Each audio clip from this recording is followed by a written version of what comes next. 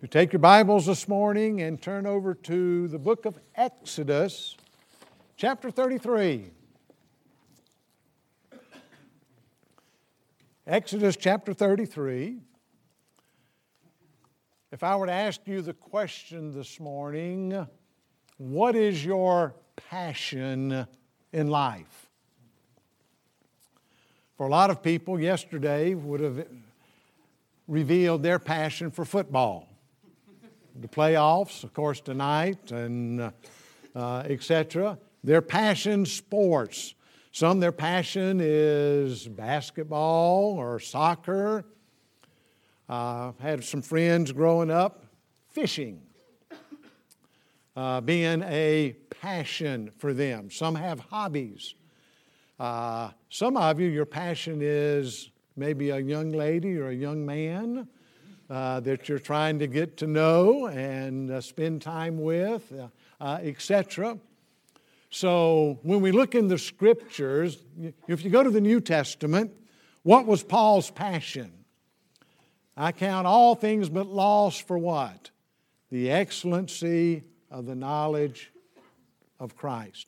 How about David? What was his passion? You know, he says, as the deer pants for the waters, so pants my heart after thee, O Lord. So his passion. And I want us to look this morning at Moses here in Exodus chapter 33. And the text verse is going to be verse 18, where Moses, it says, and he said, I beseech thee, show me thy glory. Now, to get the background here, I want us to notice the predicament that Moses was in.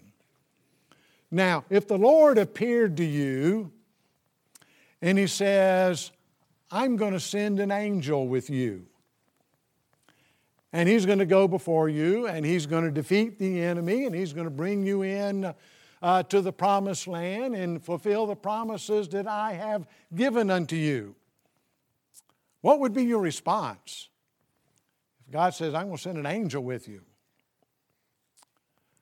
Well, when you look at the other statement that God made, look, if you would, there in verse 2 of chapter 33. I will send an angel before thee, and I will drive out the Canaanite, the Amorite, and the Hittite, and the Perizzite, and the Hivite, and the Jebusite, unto a land flowing with milk and honey. But notice the next statement. For I will not go up in the midst of thee. For thou art a stiff-necked people, lest I consume thee in the way. Now, would that be a predicament if God says, I'm not going to go with you? Now, that would be concerning. Even though God says, I'll send an angel with you, and we know one angel can slay 185,000 Assyrian troops. So, that would be great. But if it was at the risk of losing God's presence, would it be worth it? Not for Moses. Because later Moses says, Lord, if you're not going to go up, I don't want to go. Moses was concerned about God's presence. Moses had walked with the Lord. He had seen, God manifest His power, and not only in opening up, the Red Sea, providing the manna for them, then His majesty there at Mount Sinai with the thunder and the lightning, the fire. We read in another place where the elders saw then the magnificence of the Lord. But here God says, I'm not going to go with you. Now, what had happened back in chapter 32, while Moses was on the mount in God's presence, receiving the Ten Commandments, what was taking place in the camp? They built a golden calf. They were worshiping the golden calf. So Moses comes down from the mount, sees what's taking place and casts the 10 Commandments down and breaks them, because symbolizing the covenant they were breaking. They were not worshiping the Lord, their God. They were worshiping an idol. And so God says, this is a stiff-necked people, and I'm not going to go up with you. So now Moses is in a predicament, because he's got 2 million people that are complainers and gripers. And if God doesn't go with him, he doesn't want to go. And so he goes to the Lord. God says, build a tent outside of the camp, because they don't deserve God's presence in the camp. So Moses goes unto the Lord outside the camp into the tabernacle. When God says he'll not go up with them, the people respond, verse 4, when the people heard these evil tidings, they mourned, and no man did put on him his ornaments, for the Lord had said, ye are a stiff-necked people. I will come up into the midst of thee in a moment, consume thee. Therefore now put off thine ornaments from thee, that I may know what to do unto thee. And the children of Israel stripped themselves of their ornaments by the Mount Horeb. Now the ornaments, what was it that the golden calf was made from? Some of their ornaments, the earrings. So put away these ornaments, and they showed repentance and mourning over their sin. Moses then goes unto the Lord. Verse 11, and the Lord spake unto Moses face to face, as a man speaketh unto his friend. And he turned again into the camp, but his servant Joshua, the son of Nun, a young man, departed not out of the tabernacle. Then verses 12 to 17 tell us some of the conversation that takes place between Moses and the Lord. Moses was concerned.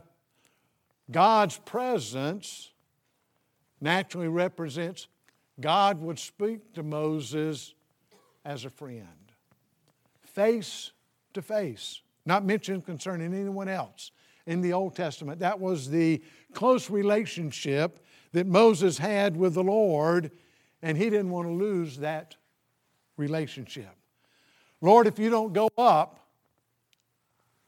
I don't want to go up. If you'll notice there, verse 15, he said unto him, if thy presence go not with me, carry us not up hence. Now, how concerned are we with losing God's presence?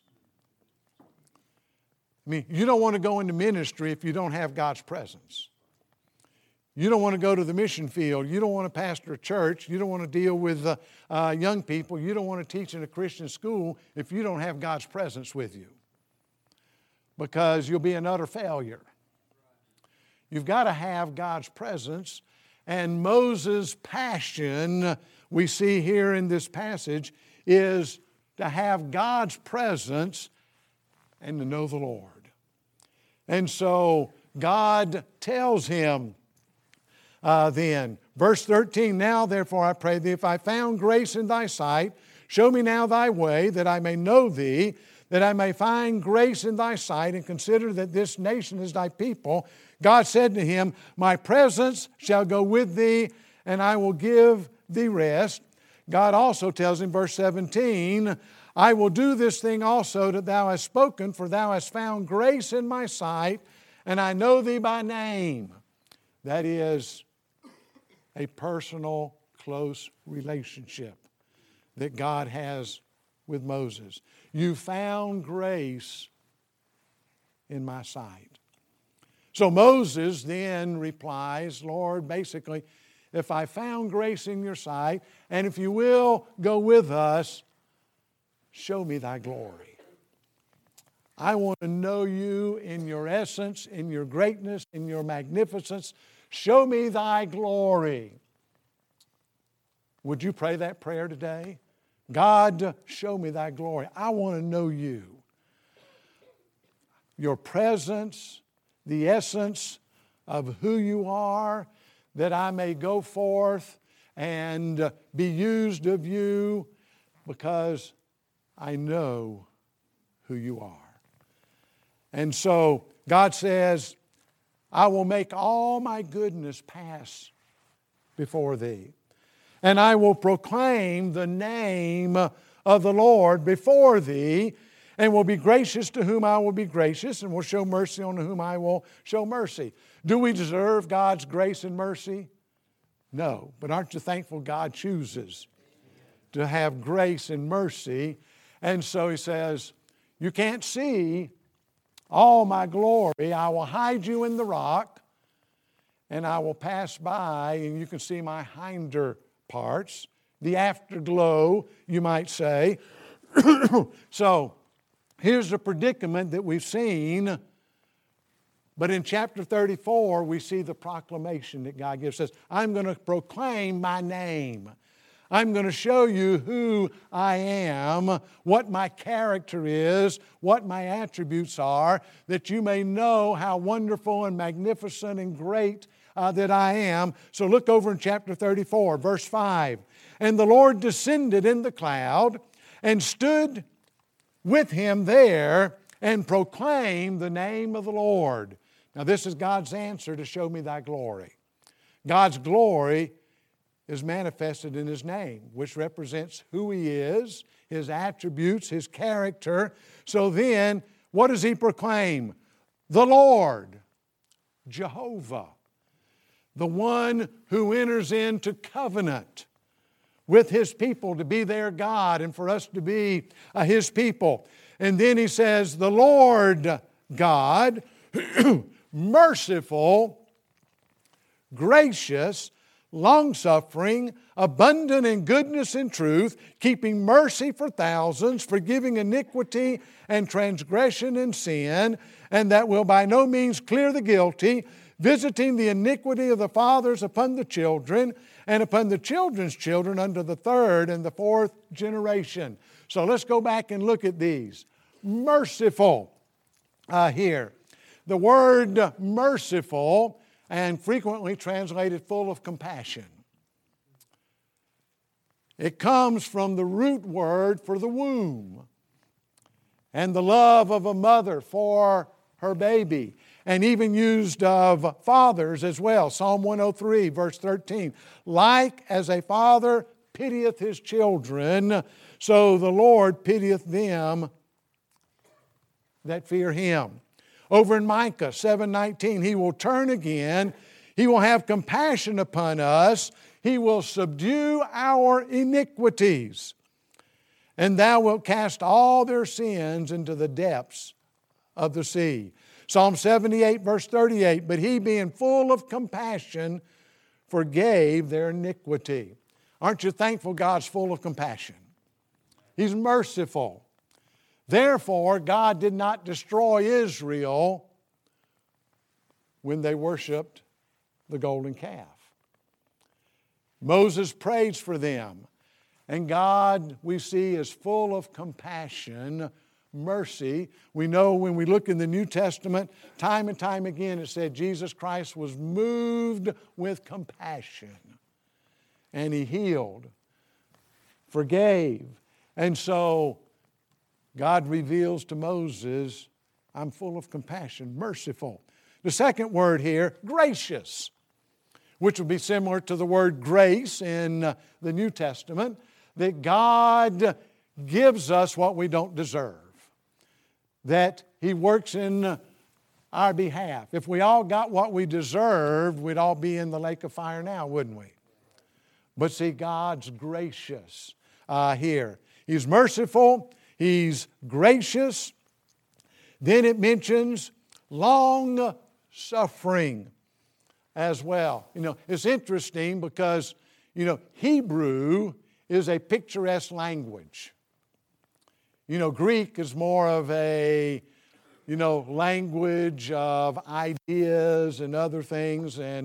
But in Hebrew, you get a lot of picturesque. Slippery is the idea of something that, like a bare, slick chest. Long-suffering literally means long of nose. Now, it's not referring to Pinocchio, where the long nose represented lying. In Scripture, long of nose, the nose or nostril symbolized anger. And so, a horse fuming and prancing in anger. And the term used for God's wrath and anger, but when it says slow to anger or long-suffering, a long nose.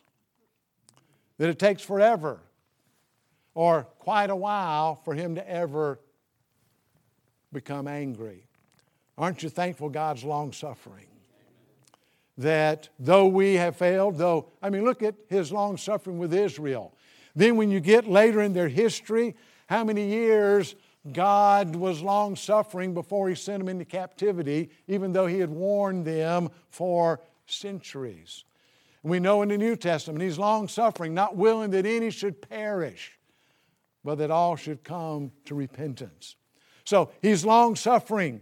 Then He continues, abundant in goodness and truth. You know, when you look at God's attributes, the idea of abundant is you can't exhaust God's mercy. You can't exhaust God's goodness. You can't exhaust His love, His long-suffering. But here it's used in reference to the word goodness, which is translated loving kindness, translated mercy. If you've taken any Hebrew yet, the word chesed, probably one of the most important theological terms in the Old Testament. And so it's used over and over again in Psalms. It's used over 30 times where it says His mercy, that is His goodness, His loving kindness endureth forever. There, Psalm 136, every verse ends with the phrase, for His mercy endureth forever. It says He's abundant in His mercy, His loving kindness, His steadfast love, His faithfulness. You don't have any one word in English that could translate the fullness of this Hebrew word, and it's a covenant term. That God has entered into a relationship, into a covenant. For us, we call it the New Covenant. In the Old Testament, you had the Abrahamic covenant. And so God had entered into a relationship, and being a covenant term, He will be faithful. He will love according to His promises. He will be steadfast, always dependable, abundant in goodness and mercy. Did Israel need that? Yes. In their stiff-neckedness, in their rebellion. And so Moses has prayed for them. In these 3 chapters, Moses prays for them 4 times. And God responds there. And part of telling him says, I am a God who is abundant in mercy and truth. The word truth, that which is reliable, steadfast, dependable. So in reference to God's Word, in reference to God Himself, truth never changes, does it? It's always reliable. God is always reliable. That word is used in reference to God's Word on numerous occasions. Psalm 19, His Word is true. And then Psalm 119 in several instances as well. So abundant in goodness and truth. And then verse 7, keeping mercy. Keeping, preserving, holding on to, guarding. But the word mercy is the same as the word goodness, that word chesed. The only word that's repeated showing that this is the center. This is what is so important then concerning the Lord. He's abundant in goodness or mercy, and He always keeps it. He never fails. And He shows this then to thousands. It's not limited. He showed it to Israel in Moses' day. He shows it to you and me in our day, doesn't He? That He keeps mercy, His steadfast love, His faithfulness, His loving kindness to thousands of generations, to thousands of people as well. And that He will not clear the guilty. So that was the proclamation. Now, this proclamation becomes so important that it's quoted numerous times in the Old Testament. David quotes from this verse on 3 different occasions in the Psalms. And so let me just kind of refer. In Psalm 145, he says, "The Lord is gracious, full of compassion, slow to anger, and of great mercy. The Lord is good to all, and His tender mercies are over all His works." In Psalm 86, verse 5 and 15, David says, "For Thou, Lord, art good, ready to forgive, plenteous in mercy unto all them that call upon Thee. But Thou, O Lord, art a God full of compassion, gracious, long-suffering, and plenteous in mercy and truth." Psalm 103, verses 8 and 12, "The Lord is merciful and gracious, slow to anger, and plenteous in mercy. As far as the east is from the west, so far hath He removed our transgression from us." During Hezekiah's day, he challenges the people to, especially those from the northern kingdom, to turn to the Lord because the Lord is merciful and gracious. That's in 2 Chronicles 30, verses 8 and 9. Joel, when he's challenging the people in his day, chapter 2, verse 13, "Rend your heart, not your garments. Turn unto the Lord your God, for He's gracious and merciful, slow to anger, and of great kindness, and repenteth Him of the evil." In Nehemiah's day, when revival set in, and the Levites are recounting what God had done over their history and the many times of rebellion, of refusing to go into the land, of offering building the golden calf, they said, "The people refused to obey, neither were mindful of Thy wonders that Thou didst among them, but hardened their necks, and in their rebellion appointed a captain to return to their bondage. But Thou art a God ready to pardon, gracious and merciful, slow to anger, and of great kindness, and forsookest them not.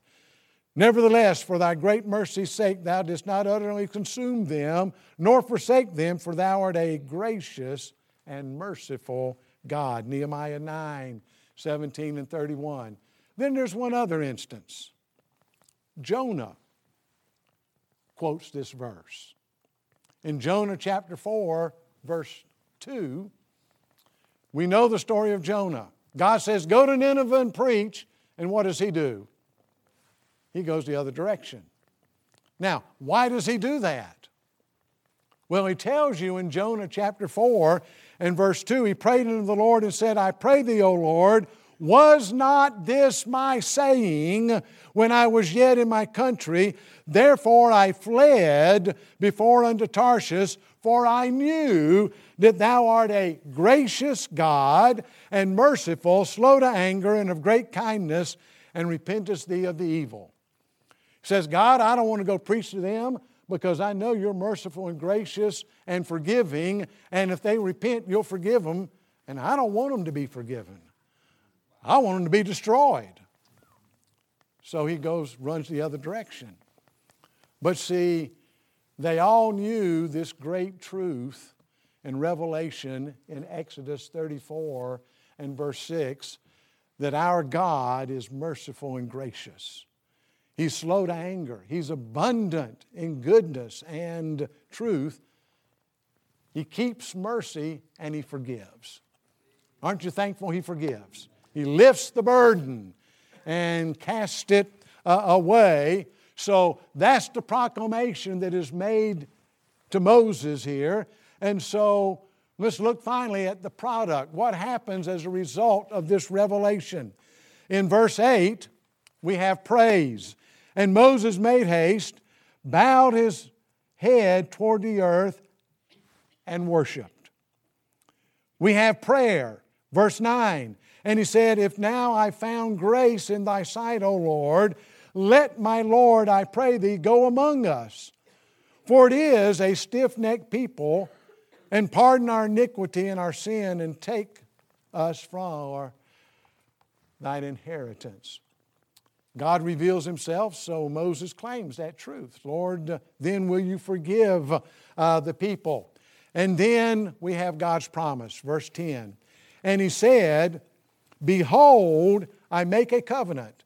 Before all thy people I will do marvels, such as have not been done in all the earth, nor in any nation, and all the people among which thou art shall see the work of the Lord, for it is a terrible thing that I will do with thee. That is an awesome thing. Now, that's grace, isn't it?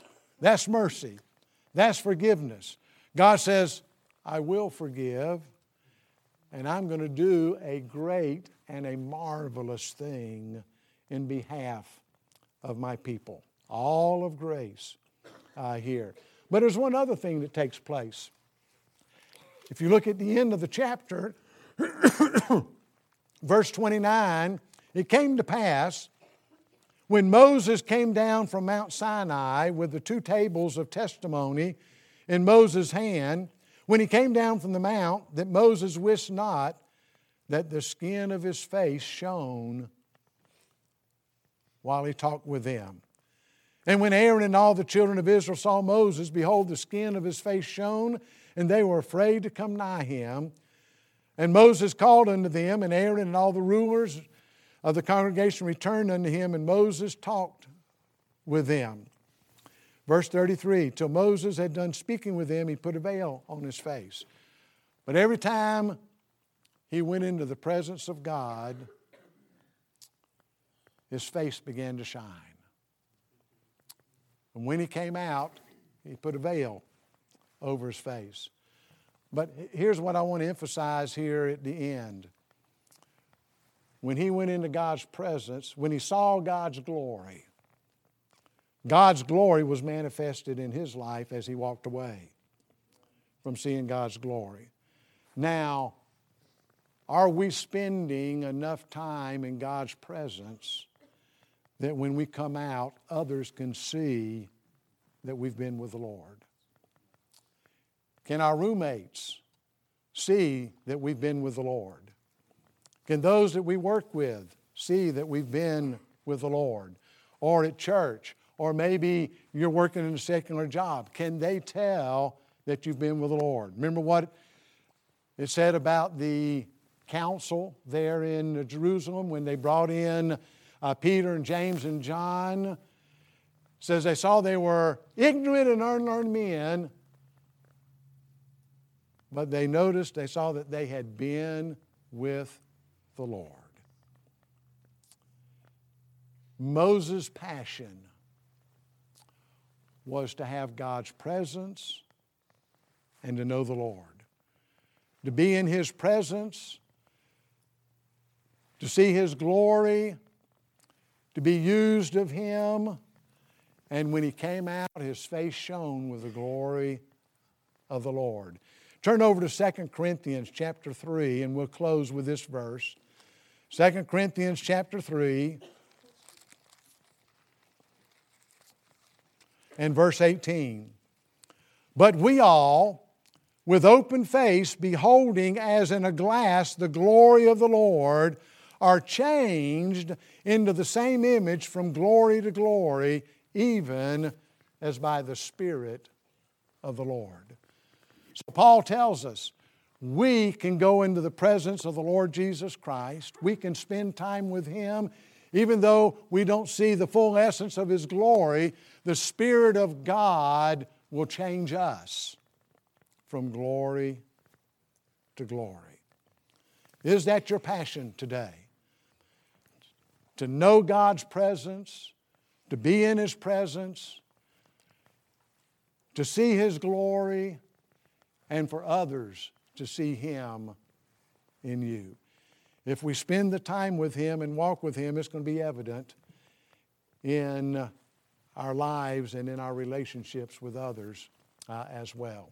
Let's pray. Father, we thank you for your word today. We thank you that we can be changed from glory to glory by your Holy Spirit as we spend time in your presence. I pray you'd give us a passion for your presence, to know you, to reflect your glory in this world, that others may see Christ in us, that you may use us in a great and mighty way for your glory. In Jesus' name I pray. Amen.